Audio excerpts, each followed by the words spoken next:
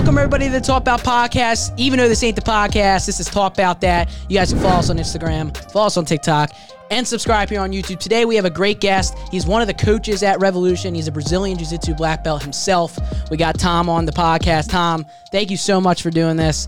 You know, you are one of the first guys from the gym that I thought about having on the podcast, not because of anything that has to do with jiu-jitsu, just with our conversations. Sure. You are one of the best people I've had conversations with. I couldn't think of somebody better to be on the podcast. And like you said, you're going away for work tonight. So thank you so much for doing this. I really appreciate it. No problems. Thanks for having me. How do you pronounce the last name? It's Patti. Patti. Okay, that's what I thought. I just wanted to make sure. It's Sicilian, so it's not Irish like everybody tends to seem to think, but it ends in an I. Yes, that's why. Because of the I was like, is it Patti? I just didn't want to mess it up, so I thought I would ask after the fact. But we refer to him as Coach Tom, Professor Tom. Obviously at the gym, Revolution. Before we get to the podcast, I want to shout out Penn Del Mar Power, the official home of Talk About. Without them, we wouldn't be in this beautiful place, and none of this would be possible. And of course, Revolution BJJ. You guys can go to redbjj.com, start your jiu-jitsu career. And like I said, Tom is a big familiar face at the gym, and we're going to get all into that. But first, why are you going away? Where are you going? You said Virginia? Yeah, I'm heading to Richmond straight after this. Nice 4-hour ride, so hopefully I'll be there before midnight. Yeah, I travel for work a lot. So what do you do exactly for work? So I sell coatings to large vehicle manufacturers, mainly in the emergency vehicle space, construction space, things like that. So I get out there, I show guys how to use the material and how to spray it. So, yeah, that's my day job. Yes, sir. So that's what you're going to be doing. How long are you going to be there? Because the 4th of July is also coming up as well. Are you through that? Yeah, I kind of planned a little bit too much for myself this week because I'm actually driving to Richmond tonight. Right. The job's in Greenville, North Carolina. So I'm going there, and Friday I'm going to head back, pack for the beach, and then I'm heading to LBI for a week. So, yeah, so there's no jiu-jitsu for me for the next week and a half. Right. And there may not be any jiu-jitsu for me in the next few weeks because I have an injury that I'm kind of working on. So oh, really? I'll be teaching Mondays, but it depends on, I go to the orthopedic when I get back. And, you know, I've got a pretty bad torn tendon on my top side, kind of like a tennis elbow thing going on. People call it tennis elbow. If you don't know, tennis elbow sounds like, oh, that's nothing. No, it is. It depends on what it is. I think it's torn, and we'll get confirmation on that when I get back. So it's been kind of rough trying to grapple with one hand. Oh, yeah, I'm sure. We got a fly freaking flying around in here, of course. Tom brings in all the flies. So. Yep. That's right. No, it's all good. I do want to, like I said, was curious about where you were going. And are you a big beach guy? I mean, you're going to the beach. Are you going with your family? I'm going to imagine for 4th of July. Is that the premise of it? We go every year. There's 13 of us. We get a house on the LBI. Oh, wow. And no, I am not a big beach person. Really? Matter of fact, I hate the beach. I don't understand the beach. My confusion with the beach is it's hot outside.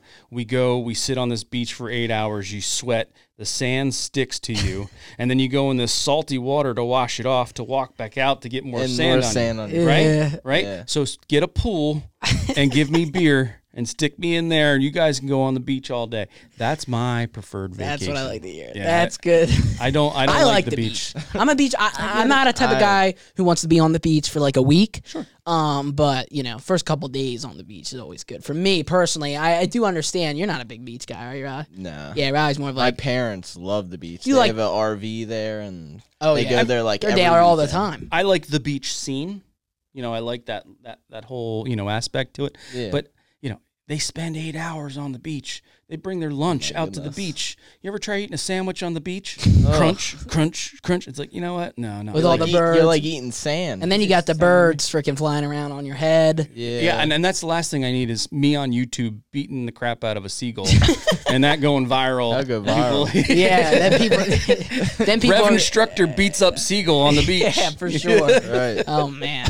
Yeah, the beach is an interesting. I mean, I feel like most people, you're either you really like the beach or you really don't. There's not as many in betweens. Like I would say, actually, I'm kind of in between. I do really like the beach, but I'm not like as crazy about it as some people are. Some people can sit on the beach all day long. You can't be there for a long time. Like nah, for a week. Except like the first day. Like I haven't gone to the beach yet this summer. So when I go down to Myrtle Beach, you can bet that the first day I'm going to be on the beach the whole day. But like I said, throughout the week, Whole day. Yeah. No? You're not on the beach? Not the whole day. Well, Tom's over here The saying whole he's 12 up and out. hours? He sits down, he puts the chairs down for maybe his wife and the daughter, and then he's like, I'm out of here. I'm going back to the pool. I'm going drinking a back to beer, the and I'm house." done. That's exactly what happened. Yeah. 7 days. But let's talk about some other stuff other than the beach. Obviously, jiu-jitsu is a major part of not only your life, what you do, you also teach it now. And I want to talk about different aspects of it all. When did you start jiu-jitsu yourself? Where did you start? When did the journey begin? You know, where does that start for Tom? So, you caught me at a point in my life where I'm kind of reflecting back 12 years. You know, I was 35. I was completely out of shape. I wanted to do something that retained my interest. You know, going to a gym does not sound interesting to me. Going to lift weights sounds boring. You know, I knew ever since watching the first UFC, I don't know, I think it was 1993, 1994, pay-per-view, I said, jiu-jitsu is what I want to do. But in the 90s, you know, if you wanted to do jiu-jitsu, you had to go to New York.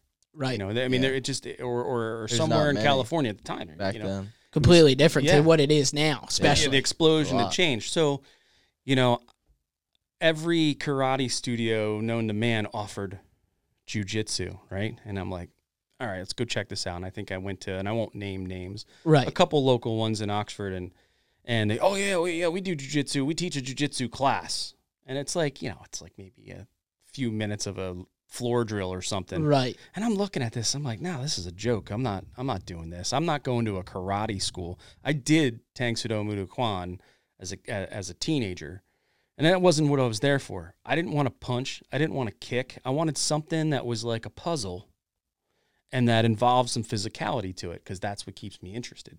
So at 35, I realized that there was one in my backyard at Team Defiant. You know, where we used to train as a kid. Right. And the big warehouse is over behind the car wash. So I started going there, and let me tell you, I was completely out of shape, completely overweight. I remember we had to do a lap around the gym. And as soon as I started going for a lap around the gym, I was winded. I looked over, and I remember seeing Professor Fitchett look at me, and I knew in his eyes, this guy's not going to last very long. Right. Yeah. and a lot of people, you know, thought that, you know. And immediately, it just snapped. It was like, this is what I want to do. And if you saw where I was prior to COVID, I mean, I was about 89 pounds right before COVID, when I first moved from Oxford to Kennett when we opened the other gym. Right. So it was life-changing for me, completely life-changing. You got in the best Wow. shape. I remember you shape telling I me was. this in the gym. You were the Yeah. best shape of your life before That's COVID. good. Yep. And then COVID happened, and mind you, I didn't stop rolling through COVID, but I was drinking and eating whatever I Right. wanted, and I was Yeah. sitting at home not moving, and I'm fighting the effects of that to this day. Right. Right. And you know, now that I'm going to be 47 this year, and I'm still doing jiu-jitsu, Yes, sir. it's not coming off as fast as it used to. Right. The brain doesn't think as fast as it used to. So we're dealing with a whole nother set of rules, a new game plan that happens to you when you get deep into your 40s with jiu-jitsu. But that's kind of the love and the art of it. Like, you have to learn to adapt and adjust. You know? Right. And something that you noted earlier, which is so interesting to me, is you talked about how you entered at 35. Correct. And when we had Jamie on, it was a similar deal. When you talk to Eric Naples, obviously he started when he was 16 or even younger. Yeah. When you start at such a older age, is it, and this is why it was great, and we even made it a clip when Jamie was talking about it's either best to start at 10 years old or now. Mm-hmm. When you did start at 35, was that hard, like mentally? Were you like, man, you know, I'm going to go in there and there's going to be a lot of young cats in there, a lot of young cats that are also in better shape than me. Was that hard for you? So it's funny because you're looking at it as a perspective of a young 20-year-old. I'm looking at it as a 35-year-old at the time, thinking, I'm just as young as the rest of these guys. Right.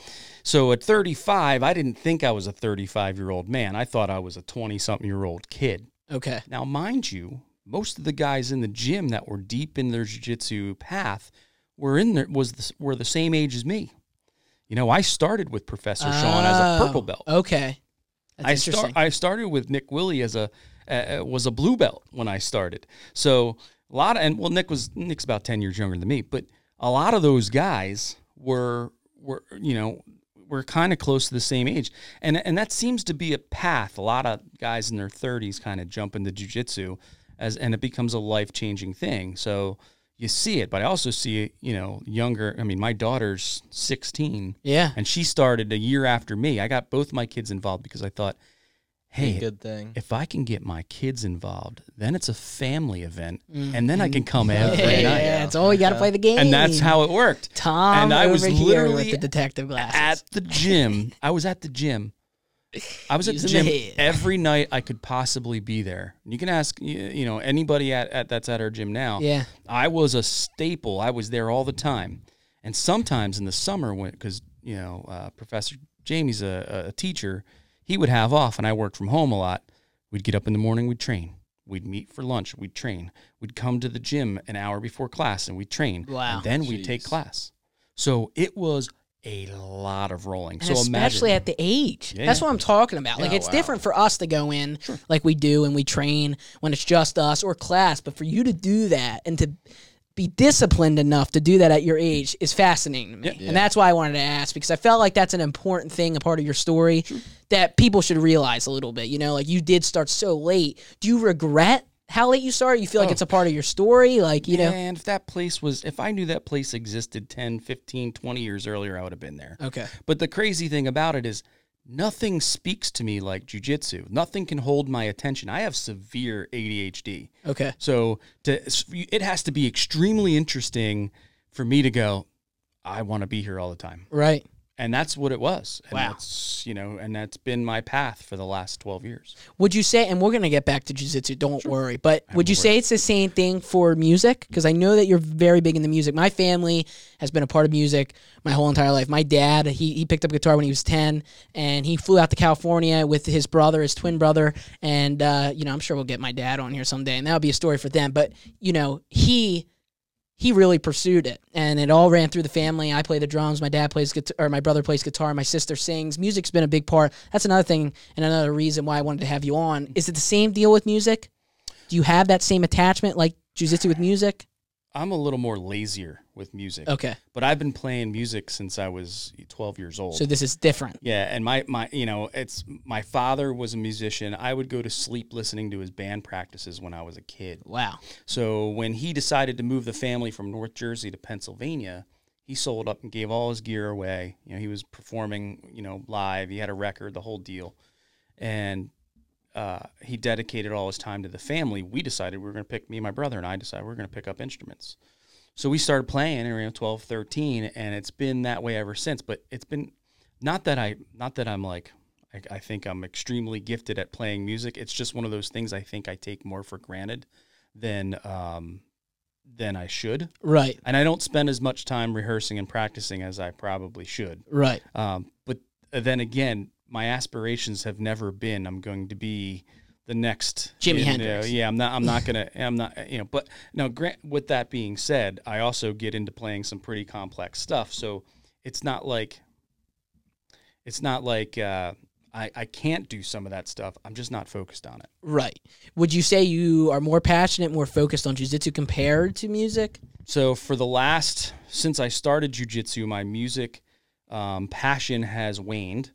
And now that I'm at a certain age and I'm doing less jiu-jitsu now, the music is creeping back in and it's starting to become an anchor for me. So figuring out the balance is going to be the interesting part. Right. Because I'm playing a lot more than I ever have. So. And you're playing out, right? Playing gigs too? So prior to COVID, we were playing large festivals, up and down the East Coast and I was doing a lot of playing. I mean, probably 100 some odd shows a year. COVID happened, wiped the whole band out, and so it's kind of like starting from scratch. Okay. Oh wow. Which is fine. It's just a different world, So now I want to play more locally. I don't want to travel anymore. I just want to play and have people go, "Hey, that sounded good," and then that's it. I don't want to be out till 2 or 3 in the morning like we used to. Right. You just want to do like a nice evening type deal at a nice place, nice venue, a good amount of people. Something close. Right, for sure. To get back to jiu-jitsu, I wanted to ask you an interesting question before we really dig deep into it all and your journey and then transferring to a coach. What would be your advice for somebody who's starting new, completely fresh, has no experience? For example, Riley, obviously, just started jiu-jitsu not too long ago, and he's coming in with nothing. Yep. And we've been training, obviously, all the time together. And I tell Riley to come in with nothing. He's doing extremely well. And I'm not just saying this. He's my best friend. I'll tell him to his face if he sucks. Like, the truth is, he's doing extremely well. I came in with a wrestling background for somebody who doesn't have any experience and is coming in from a young age. Yep. What would be your advice for something like that? A lot of when you come in, you should be a blank slate or a blank palette, because that's what's going to, allow you to absorb everything that you can when you walk in the door. You're going to get a ton of information. You're just going to be information overload from the moment you walk in. And all this stuff is foreign. The movements we do in jiu-jitsu are not common, and that's what makes it so special. So when you get on those mats, you're doing things that that you wouldn't do in your normal day life. You're not going to go and start shrimping through your day at work, right? It doesn't make any sense. No. But a lot of those things, they repeat themselves through jiu-jitsu. So keeping yourself open and understanding that you're going to be doing movement that's quite foreign. One, don't ever underestimate the fat, overweight dad. Don't ever do it, because you're going to get something handed to you pretty quick, and it happens a lot. It's funny. These young guys come in who are fit, and trust me, young guys give you a hard time. They give you a hard time, but don't underestimate the overweight dad who's been in there, for the past couple of years, because jiu-jitsu is the great equalizer in that whole equation there. Ego, you have to check it. We all have an ego. We all carry it. Egos exist. You can't get away from it, but you have to check it. Your ego has to be checked. And when you're rolling and somebody flat out taps you or beats you, you have to appreciate it for what it was. Yeah. Maybe you are a better athlete than that person. Maybe you're a better jiu-jitsu practitioner than that person. But every once in a while, someone's going to catch you on something, and they're going to find a weak spot, and they're going to get you. Even as a black belt, happens to me now. You have to be willing to go, okay, he got me. Recognize that person. Good job. That was awesome.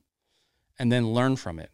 Because my thing is, when you walk around with this ego and be like, that guy got a cheap shot, you're going to carry around this air to you, and guess what's going to keep happening? Right. And you know what? Right. Jiu-jitsu is a roller coaster. You feel good, you feel bad, you feel good, you feel, I'm doing good, I'm doing great. You're going to be up and down, up and down, up and down. And if you base yourself on that ego, those downs are going to suck. You're just going to be like, I'm terrible, I'm not good. And it's all up in here, man. It's all up in here. The best thing that jiu-jitsu prepares you for is keep giving you a strong head, because you're going to be going through an emotional roller coaster The whole time. Yeah. So You feel like that happens? Yeah. Like it's like a mental... humbling. Yeah, like the first week or the first month, like all the stuff is getting in my head and everything. And then after a couple more months, it starts to like, okay, I get this. Okay, I get this. Like, I don't know. I start to get things now. So the funny thing is, and I used to say this all the time about new guys coming in, right? So you experience all these things that happen to you, and you're trying to figure it out, right? You're like, oh, whoa. Oh. Yeah, it's like, what the heck just happened to me? I have no idea what happened to me. Yeah. Right. Take your beatings. Take your beatings. Why? Because the new guy is going to come in. And when the new guy comes in, you get to practice all the stuff that everybody's been practicing on you, on them, and you get to start dishing out beatings. And then guess what? You guys get deeper into your jiu-jitsu path, and it becomes a give and take, right? But like I've said before, we eat our young in jiu-jitsu. Yeah. You get beat up by the guys who are experienced, and then the new guys that come in, we sharpen our skills on them. It's just the way it is. Right. And then you get to a certain point where you're equal to some of the other belts, and it becomes this learning circle. I mean, you see it with the Friday night classes. Yeah. Beautiful learning circle. Those guys are going to, there's no reason why I should go to that class, because they're learning off each other in this little spinning circle that they're just going to get better and better and better by doing what they do. And I think that's fantastic. So that would be my advice. Take your beatings, because it's going to come around. You're going to give your beatings out to somebody else.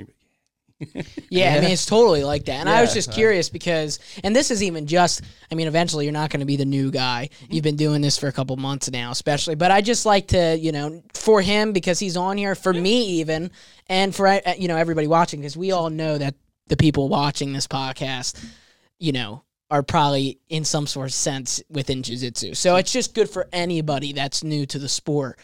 Like we've talked about multiple times already, you are a black belt in this sport. Mm-hmm. And I do want to ask, I'm not going to break it down as, deeply as we've done with some other people because you're a coach, and I want to ask you some other questions about that. But when you did become blue belt, purple belt, brown belt to black belt, do you mind giving us a little bit of like a rundown on how you felt and the work that it took for each belt? I know that we've talked about this a little bit in the gym, especially the purple belt run. Sure. But if you want to talk about that, I would love to hear about every belt. Yeah, so I come from an old school lineage where we inserted the green belt on adults. And I have no opinion about that one way or another. To me, throwing an extra belt in there in between white and blue kind of gives the person who's just starting jiu-jitsu a little bit of confidence that they're progressing.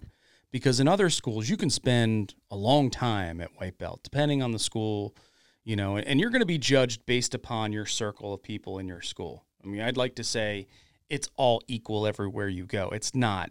No. You're being judged based upon your peers within your gym and in your circle. If you go to compete, that might be a little bit better of a look for your professor to kind of see where you're at.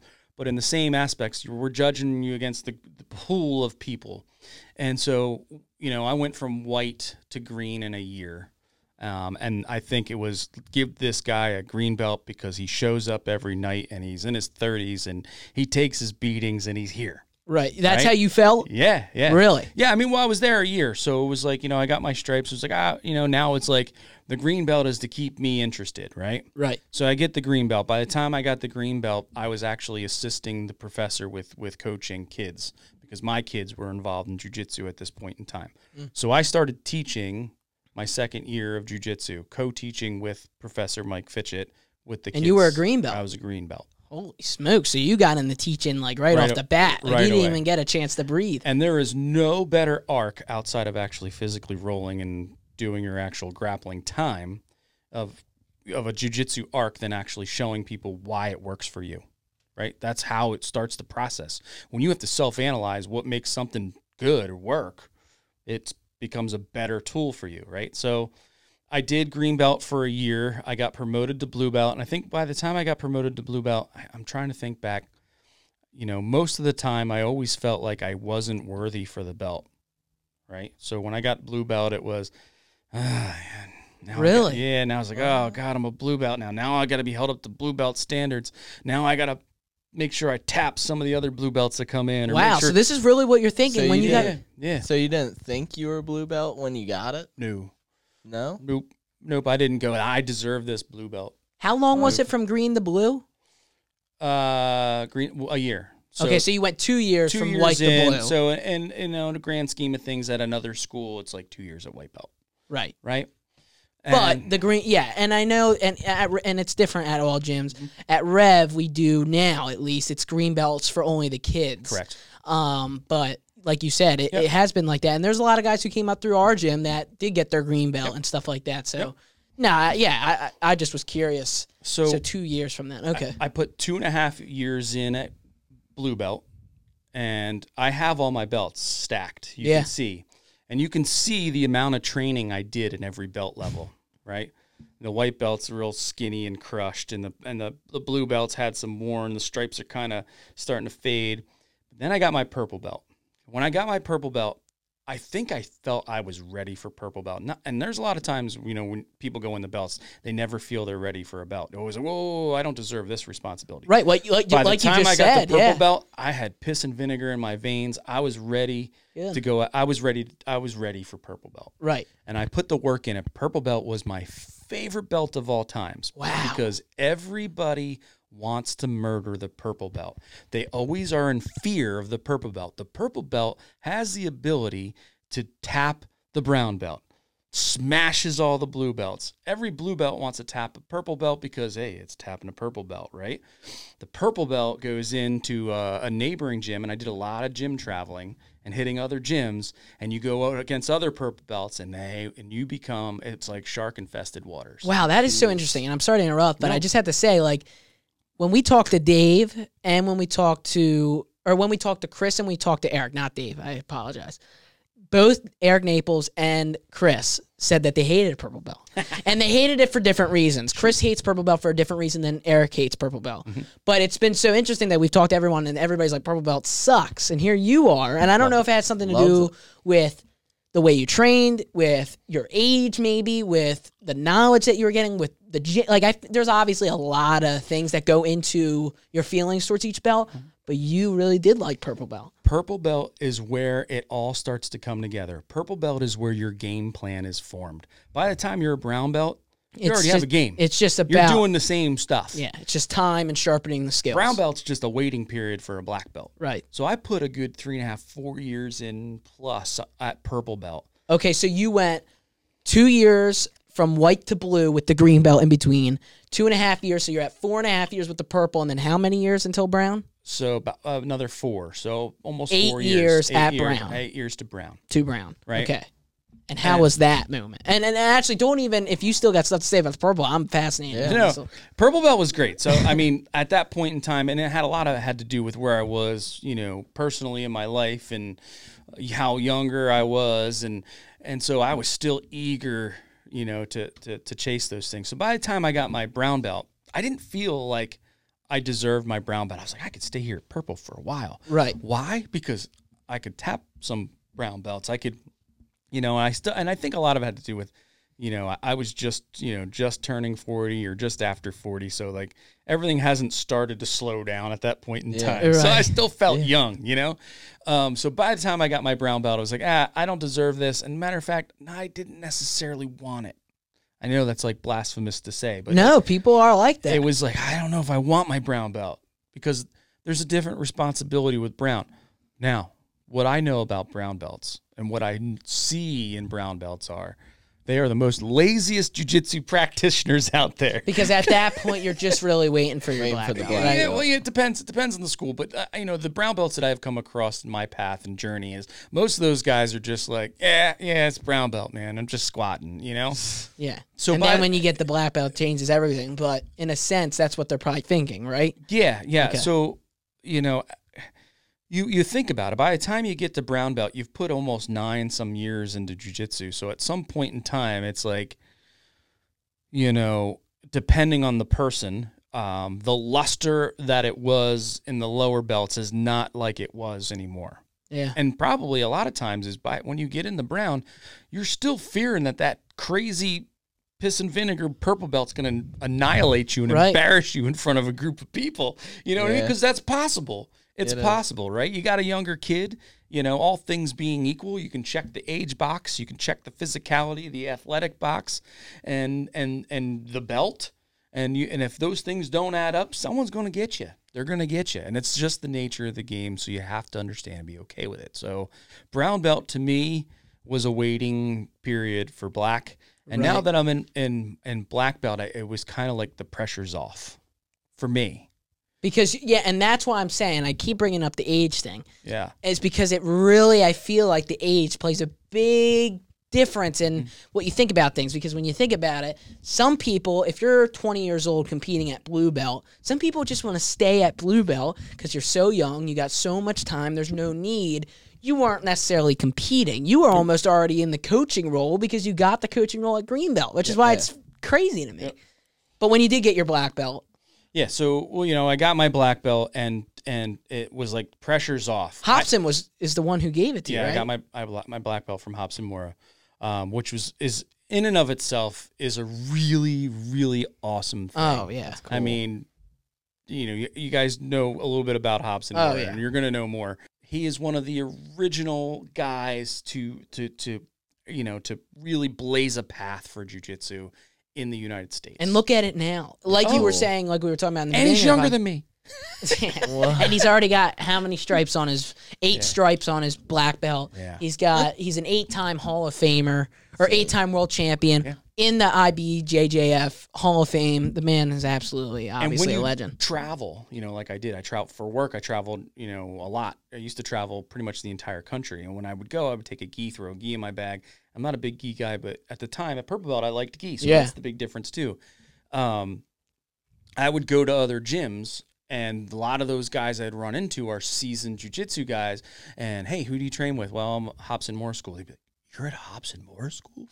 I was like, yeah. And they're like, that's awesome. One guy like points to a picture, and there's a picture of him like shaking hands with Hobson Moore. Like he was so proud of it. And this was a Gracie school, you know? So right. He's like, that's me with Hobson Moore. I'm like, that's funny because he was at my school like a week ago. Like, I know. Yeah. I mean, That's yeah. cool. I mean, that he really is. He's really trail, and that's why it's like we talked about earlier. Like you used to go around, and jiu-jitsu class was nothing.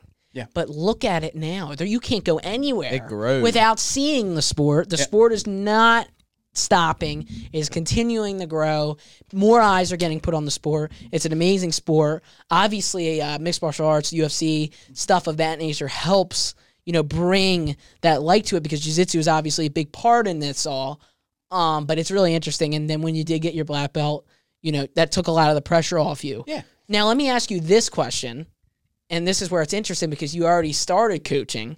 But would you say that when did you really get into coaching? You know what I mean? Like, because now you teach every Monday at Rev. You are a professor there, and and I asked Jamie the same question: the transition between being a student, and having your own journey, your own path with getting all these belts. When you transition to being a coach, what was the transition like? So a little history lesson on that.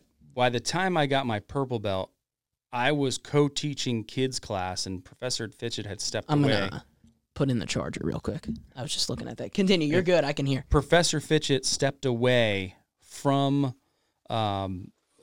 teaching, and so I was co-teaching the kids class with a buddy of ours who runs a gym very close to here, Huey Meehan. Him and I were the kids coach, and we primarily were teaching kids, every class.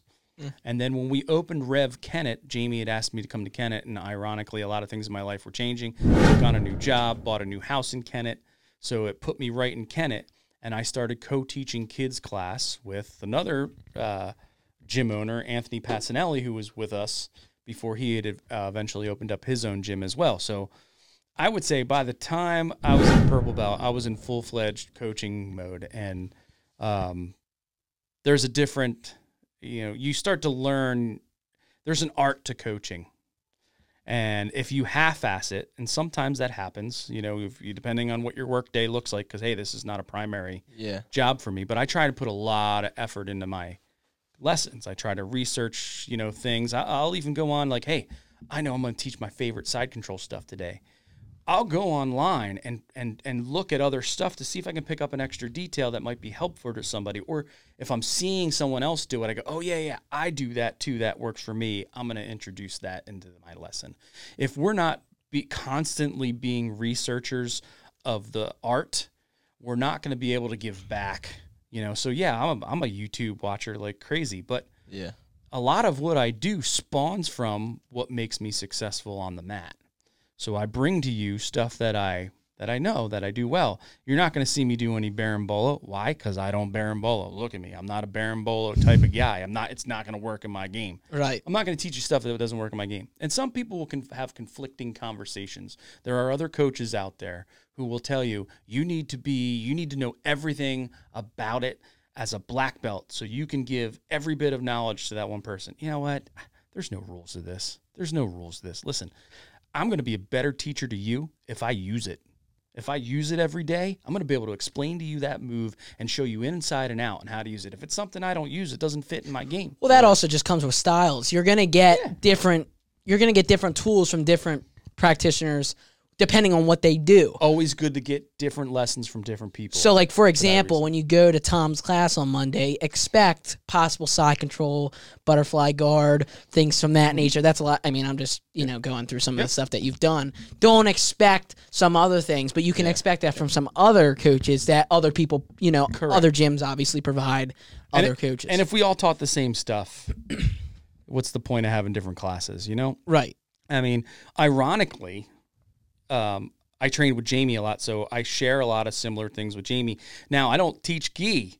If I taught gi, you'd probably see a lot of the same stuff you see in Jamie's class and then you see in Sean's class. Right. Although I have some other things that I utilize. I have a whole other bank of tools for gi. I just don't teach gi. Right, and I asked this question to everyone who is a jiu-jitsu grappler on this podcast, gi or no gi. I already know the answer because we've talked about this before, and it is no gi. 100% no gi. Why would you say no gi again? As I got older, gi has just become a nuisance for me. I don't like wearing a gi. To me, I don't feel like, for the art of the sport, and I respect it for the art of the sport. And listen, it doesn't mean I'm not going to train gi. There'll be a moment in time where I'll flip back to gi and be like, yeah, I love doing this again. But right now, where I'm at, no gi. I like to move quick. I like to be able to get in and out. The gi slows the game down, right? It does. Yeah, 100%. For better or for worse. You ask a guy why they like gi, and what do they tell you? Why do they like gi? Slows everything down so they can slow down the guys who what's the are... main reason? The main reason why I like the gi is for the grips. Oh, yeah, right? Of course. Ask a guy why he doesn't like the gi. What's he going to tell you? The grips. The grips. It's a love-hate. Yeah. And I've said this to Riley, when I first got into jiu-jitsu, I didn't know even what a gi was. Mm-hmm. And I didn't get into, like, I've been doing jiu-jitsu now, I think in August, it will be 9 months. Mm-hmm. In August, it would be closer to a year. But the thing is, with gi, I've only been doing it in August by nine months. Right. So I've been doing jiu-jitsu in August for a year, but I didn't get into gi until a couple months after I started doing, going to Rev, signed up, and did the whole thing. But it's really interesting because people really do have mixed, what do you think about it now? Because I know you keep saying, like, maybe as you get into it more, you'll like it more. Are you still at the same spot with gi? Right now, I like no gi, but I don't know. I feel like I would grow on gi more. I don't know. I personally, this is my opinion, like, if I'm going to compete, if I'm going to roll with a bunch of people, I'm picking no gi. But I do feel like practicing in the gi helps me learn the moves better because it's so much slower. And I don't have to waste any energy in the gi. I think more of the experienced people at gi it's gonna be harder to. Oh my gosh! You got to know the grips. Try to do something than no gi. What about on the street though? Because people argue this all the time. I don't even think this is even a question. They're both fine on the street, but what would you say is more effective on the street? There you go. No, seriously, I mean, as it pertains on the street as it pertains to jiu-jitsu, I mean, because I think if somebody's wearing jeans, if this guy is a black belt in jiu-jitsu, a brown belt, purple belt, blue, it doesn't matter. But who's wearing jeans on a street fight? What are you talking about? You're just saying because you're in the street, you don't wear jeans? That doesn't even make any sense. People wear jeans all the time. Even those those pants. If you grab that, it's just like a gi, right? Sure. I think it's kind of a difficult thing to decipher one way or another. I mean, it's all one thing I'm not. I mean, the one thing I'm not going to do is I'm not going to. Yeah, I mean, I'd like to say. I say I'm not going to do something, and then I visualize me freaking X-choking somebody in their leather jacket. You know what I mean? Like it's all possible. Right. It's all possible. But I'm just saying, like, really, if somebody's wearing a hoodie, dude. Sure. You ended with that baseball bat, choke. That Tom freaking taught. Oh, no, you didn't teach it. Jamie taught it, but Tom was the guy. Remember that? Tom was we're doing the baseball. Tom's freaking head was about to fall off. Yeah. And then he comes over. I turned purple. Oh, Jamie doesn't. Yeah, well, so Jamie's probably the big reason that kind of destroyed my thoughts about gi jiu-jitsu with the grips. Because once he gets a hold of you, there's no. You must succumb. You have to learn to work around somebody's grips. And everybody talks about he who wins the grip battle wins the game, right? And Jamie will say that all the time. When Jamie grips you up, you are not winning that grip battle. Crazy. You need to think of another game plan. I'm not even just saying that. Like, I've rolled with everyone at the gym. I have yet to roll with Jamie no-gi because I prefer to roll with him no-gi. Be honest because I've never rolled with him no-gi. But I do know him in the gi. I will never forget the one move that he did where I was in his guard and you lock your legs in the guard, but then you put your arm. Yeah, you put your arms around, grab ribs. Yep, dude. I literally felt like I got shot in the ribs. It was the worst pain, and for 3 days after, it was horrible. Yeah, I don't recommend rolls with Jamie in the gi. No, and Jamie doesn't care whether you're a white belt or a black belt, you're going to get the same intensity out of him. Get it. And in a way, I really do appreciate that. There were times where I would roll with Jamie and I would go train with him during the day, and I'd turn to my wife and I'd go, well, hope I don't break something today. Yeah, I know. And she'd be like, what do you mean? I'm like, I'm rolling with Jamie. But it was invaluable, the lessons I learned grappling with him because of that strength, because of how dominating of a grappler he is. I was able to turn that around and spin that against other people when, and it made me a little more, I guess, sharper and a little more rough in a lot of ways. Right. And I've always said, when I was a kid, I played football. During football season, don't mess with me. I'm aggressive. Off football season, I'm the nicest guy in the world. It's that way when you get into, when you're doing a lot of rough rolls on a frequency that I was doing, you just become a very gruff person. Mm-hmm. And then it's just so different compared. Like we've talked, and we've had people on here, and we've talked about the difference between wrestling and jiu-jitsu, and all the jiu-jitsu is just it's just different. It's just a very different thing. Like you said, when we were going over single leg X the other day, like I told you, this is going to feel very weird. It makes no sense. When Chris taught me it for the first time, and he was explaining, he goes, look, this knee is going to drive down. You're going to have your leg here, and you're going to be doing this push and pull. I'm like, dude, I can get out of this. Yeah. What are you talking about? Some grip going like pushing your knee. But you ain't going nowhere. You ain't going nowhere. My leg's literally stuck. And you really learn that, like, even this position up on the hip when you're on single leg X, it's a weird position, but you get used to it, you learn it, and then when you figure it out, I mean, and the legs in jiu-jitsu is becoming obviously even more and more and more, but it's a whole world. I mean, it is like crazy the amount of things that you can do, and you're never going to know everything. And it's just like everything. Anything you do, playing the guitar, doing jiu-jitsu, you're never going to know everything. Even with doing a podcast or whatever you do, you're always constantly learning. And I think something, and just to, say this, that I've always noticed about you is you always are trying to learn. You talk to other people, younger or older, about moves and practice things, and you're always constantly trying to learn. And that I really appreciate, not just as a grappler, but also as a coach, to see other people, asking questions. It's something that you do all the time. So, is that something also that's important to implement, not only in your game, but as a coach, is asking other people for advice or different details on specific moves? Yeah, I mean, there's so many factors in everybody's jiu-jitsu arc. I mentioned age, athleticism, intelligence. There's an aspect of intelligence involved in this game. So everybody's going to have a different approach to things, and somebody's going to pick something up that's different. So when I turn around and I see, one of our guys, and I'll pick one out, Jake, taking notes, to see him do that, and then to see him start drilling those things with some of the other guys in the gym, and it's like, I'll walk up, I'll just sit there and stare. I'm like, hey, how do you learn that? Oh, yeah, so that's there. And then remember once in a while, I'll be like, hey, you got a plata in that too. Oh, yeah. But like, to me, I'm fascinated by it because there's a whole new wave of jiu-jitsu that wasn't there before. A lot of it is dealing with the bottom half of the legs. I didn't grow up with jiu-jitsu like that.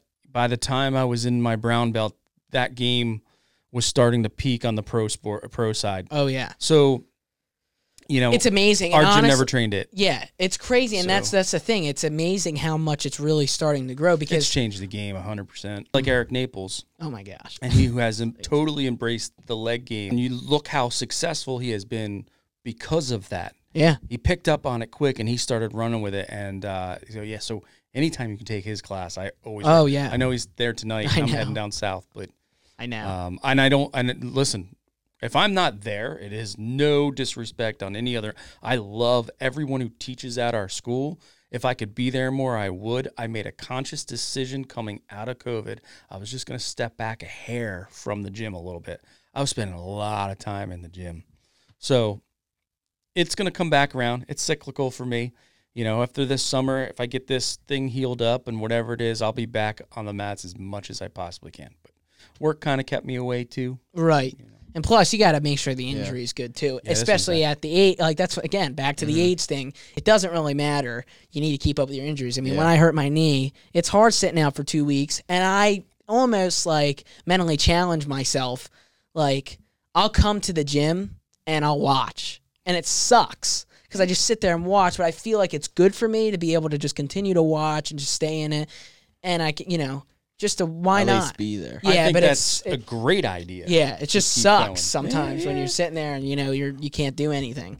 But I'm sure it's hard with your wrists and everything. Or your where is it? You said it's a forearm. It's right where the elbow meets the forearm. It's pretty. I'm pretty sure I have some sort of I see small it. tear. Yeah, it's not like I can't. I have no strength From on it. jiu-jitsu?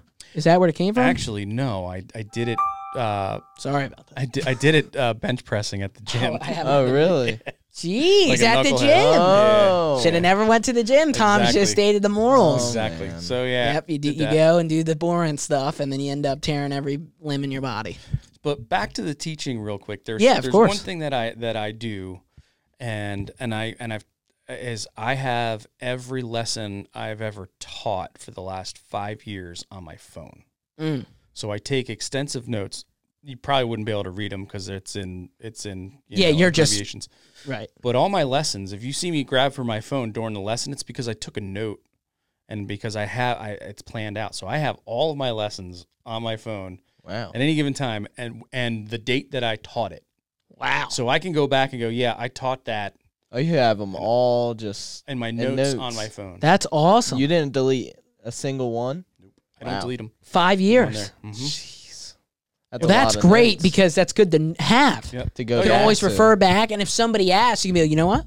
Got the question. Let me go There you into go. my dictionary. Yeah, swipey, swipe. You probably got a lot of. And if I lot of and swipes. if I use a video as a reference, I save that link. Before we let you go, I know you got a big drive, and I don't want to keep you here too long. I do have one final question for you. Obviously, Rev is a sponsor of this gym. I wanted to talk about more of, the coaching, your journey, but I do want to just give one light to it. What would you say for you personally is one of the best parts of not only coaching, but coming up through and being a part of the gym revolution? Well, I think in jiu-jitsu, it's a very intimate thing, right? We meet all these different people.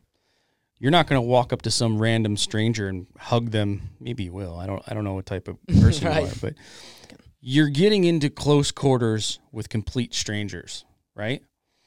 And it's so, like I said, it's a very intimate thing. It takes a very special brain to be able to embrace that. We're simulating murder and death by holding somebody close to us, right? So the friendships you develop in jiu-jitsu, regardless of age, gender, political backgrounds, are priceless. So the best thing that you get out of jiu-jitsu is almost like a family, right? We all have family who we can't stand their political view, or we can't stand something about them, but they're family and they're always there, right? Right. That's the good part about jiu-jitsu, right? You have a crappy day, your day is terrible, and then you go hang out with your friends and simulate murdering them. Yeah. I mean, that's what it's like. I mean, in reality, once you smack hands, you're looking to submit. Yeah, you're simulating a murder scene, right? Yeah. But we're all doing it in a playful manner. We're doing it so we all get better and get good at this, right? Yeah. I mean, in the grand scheme of things, you ask me what I want out of jiu-jitsu, it's to keep moving so I don't slow down and die. But in the benefit of this, you're getting a self-defense. Oh, yeah. Yeah. You're getting a tool. My kids have tools that when they go off to college, that'll never leave them. I just love that discussion where everybody has meeting out into the street, right? If you get out in the street and somebody attacks you, you've got all these jiu-jitsu skills, right? And then there's so many variables that are in place. Of course. Mike Tyson says everybody has a game plan to get punched in the face, right? Very Right. true fact. Yep. Now, again, age, athleticism, lucky shot. Oh, yeah. Somebody smacks you, cold cocks you in your periphery. You can't see that. You're I done. don't care how much jiu-jitsu you know. You're dropping. So there's so many variables involved in all this thing. Just always being aware. When I go to a bar and I feel like it's a contentious situation, I always look for the guy with the messed up ears. Oh. Yeah. Because that's a start, right? I thought you were going to say I always look for the exit. No. Well, that too. But you look around, I go, all right, don't mess with that dude. That dude's got some roll time in. Yeah. You know what I mean? Oh, yeah. I always look, the guy with the most mangled ears is not necessarily says how good his jiu-jitsu is, but he's got some training. He's done something. He's got something. Yes. Oh, yeah, of course. I mean, look, if you get a hold of him, you're in you're in bad waters. Listen, I mean, let's be honest here, Tom. Like, if you get a hold of another 50-year-old guy, you get a hold of him. He's your size, even if he's a little bit bigger, a little bit smaller. One thing jiu-jitsu has done is it has definitely improved my confidence. It made Oh, me go, of course. It made me go, yeah, I'm going to destroy that 50-year-old guy. But you don't know what that 50-year-old Of course, guy knows. of course. You have to use conventional wisdom and go, what is the safest, best way to get out of this scenario? Right, and that's going to allow me to be able to walk in here tomorrow. Yeah. Always in my head. Trust me, when you get to a certain level of your jiu-jitsu, you start going through those things like, wow, like this is all good and fine, but I really hope I never have to use this. Oh, yeah. Although I do fantasize that there's that moment on a plane where you're able. where that person goes off and you're like, you're the guy that goes, I got this. Yeah. And you save the day. Or on a train, you know. Jeez. Of course, man. that fantasy plays through your head. You know. Tom's sitting on the plane. He's like, please, somebody. Yeah. Come on. Please. It was almost like that one time. We went on a plane. We went to the first time I was ever on a plane, UFC 280 or 290 or 279, whatever it was. Of course. And what was it? The guy brought drinks on the plane. What, you're not allowed to have drinks on the plane? Something you're like not that. supposed to have something on the plane, and then he had alcohol, I think, on the plane. He refused to get off of the plane. They had to kick him out. Here we go. And I told Ryan, get up. Come on, be the guy who saves the day. Remember, I was like, Ryan, let me why get aren't you this getting straight, up though. Yeah. You guys are flying to Vegas to see a UFC event, right? Yeah. So this guy on the plane was probably going to the same event. Probably. Right? Maybe. So here's my rule of thumb. You don't start a fight at a jiu-jitsu tournament. Yeah, right? that's I went to true. a kickboxing match and people started fighting, throwing fists everywhere. And I'm like, all these guys are trained. I know. Like, I'm looking for the exit. I'm looking for the exit going, I'm not fighting that dude. Oh, no. I'm out. No, you're looking at the wrangling ears. Every ear you look at is wrangled. Right, so Every year. the next time you're at an IBJJF event and a fight breaks out, just get out of there. Just Yeah, get that's true. You're running out. I'm jumping on Tom's back. I'm out. I'm getting out. In with the backpack and we out. That's right. Up and all. No, I don't want to keep. we could talk here all day, Tom, and I would talk love for to hours. get you back on in the future, of course, because Yeah. I'm sure we'll have more. Like I said, you're the one guy that I could talk to. Sure. No problem. Hours. But I want to make sure you get. I know you got a long trip. I appreciate you doing this so much, especially on the time. I really appreciate it. Thank you. You bet. So much. Thanks, guys. Yeah. And you guys know what to do. You guys can follow us on Instagram, follow us on TikTok, and subscribe here on YouTube. You guys can listen to this on all audio platforms. And we'll have a new talk about that in the next 2 weeks. Thank you again, Tom. I really appreciate it. Yeah. And I hope you guys have a good day. Right? Got anything else you want to say? Nope. Sweet. Thank you guys. Very Have a good rest of your day, and peace. Peace.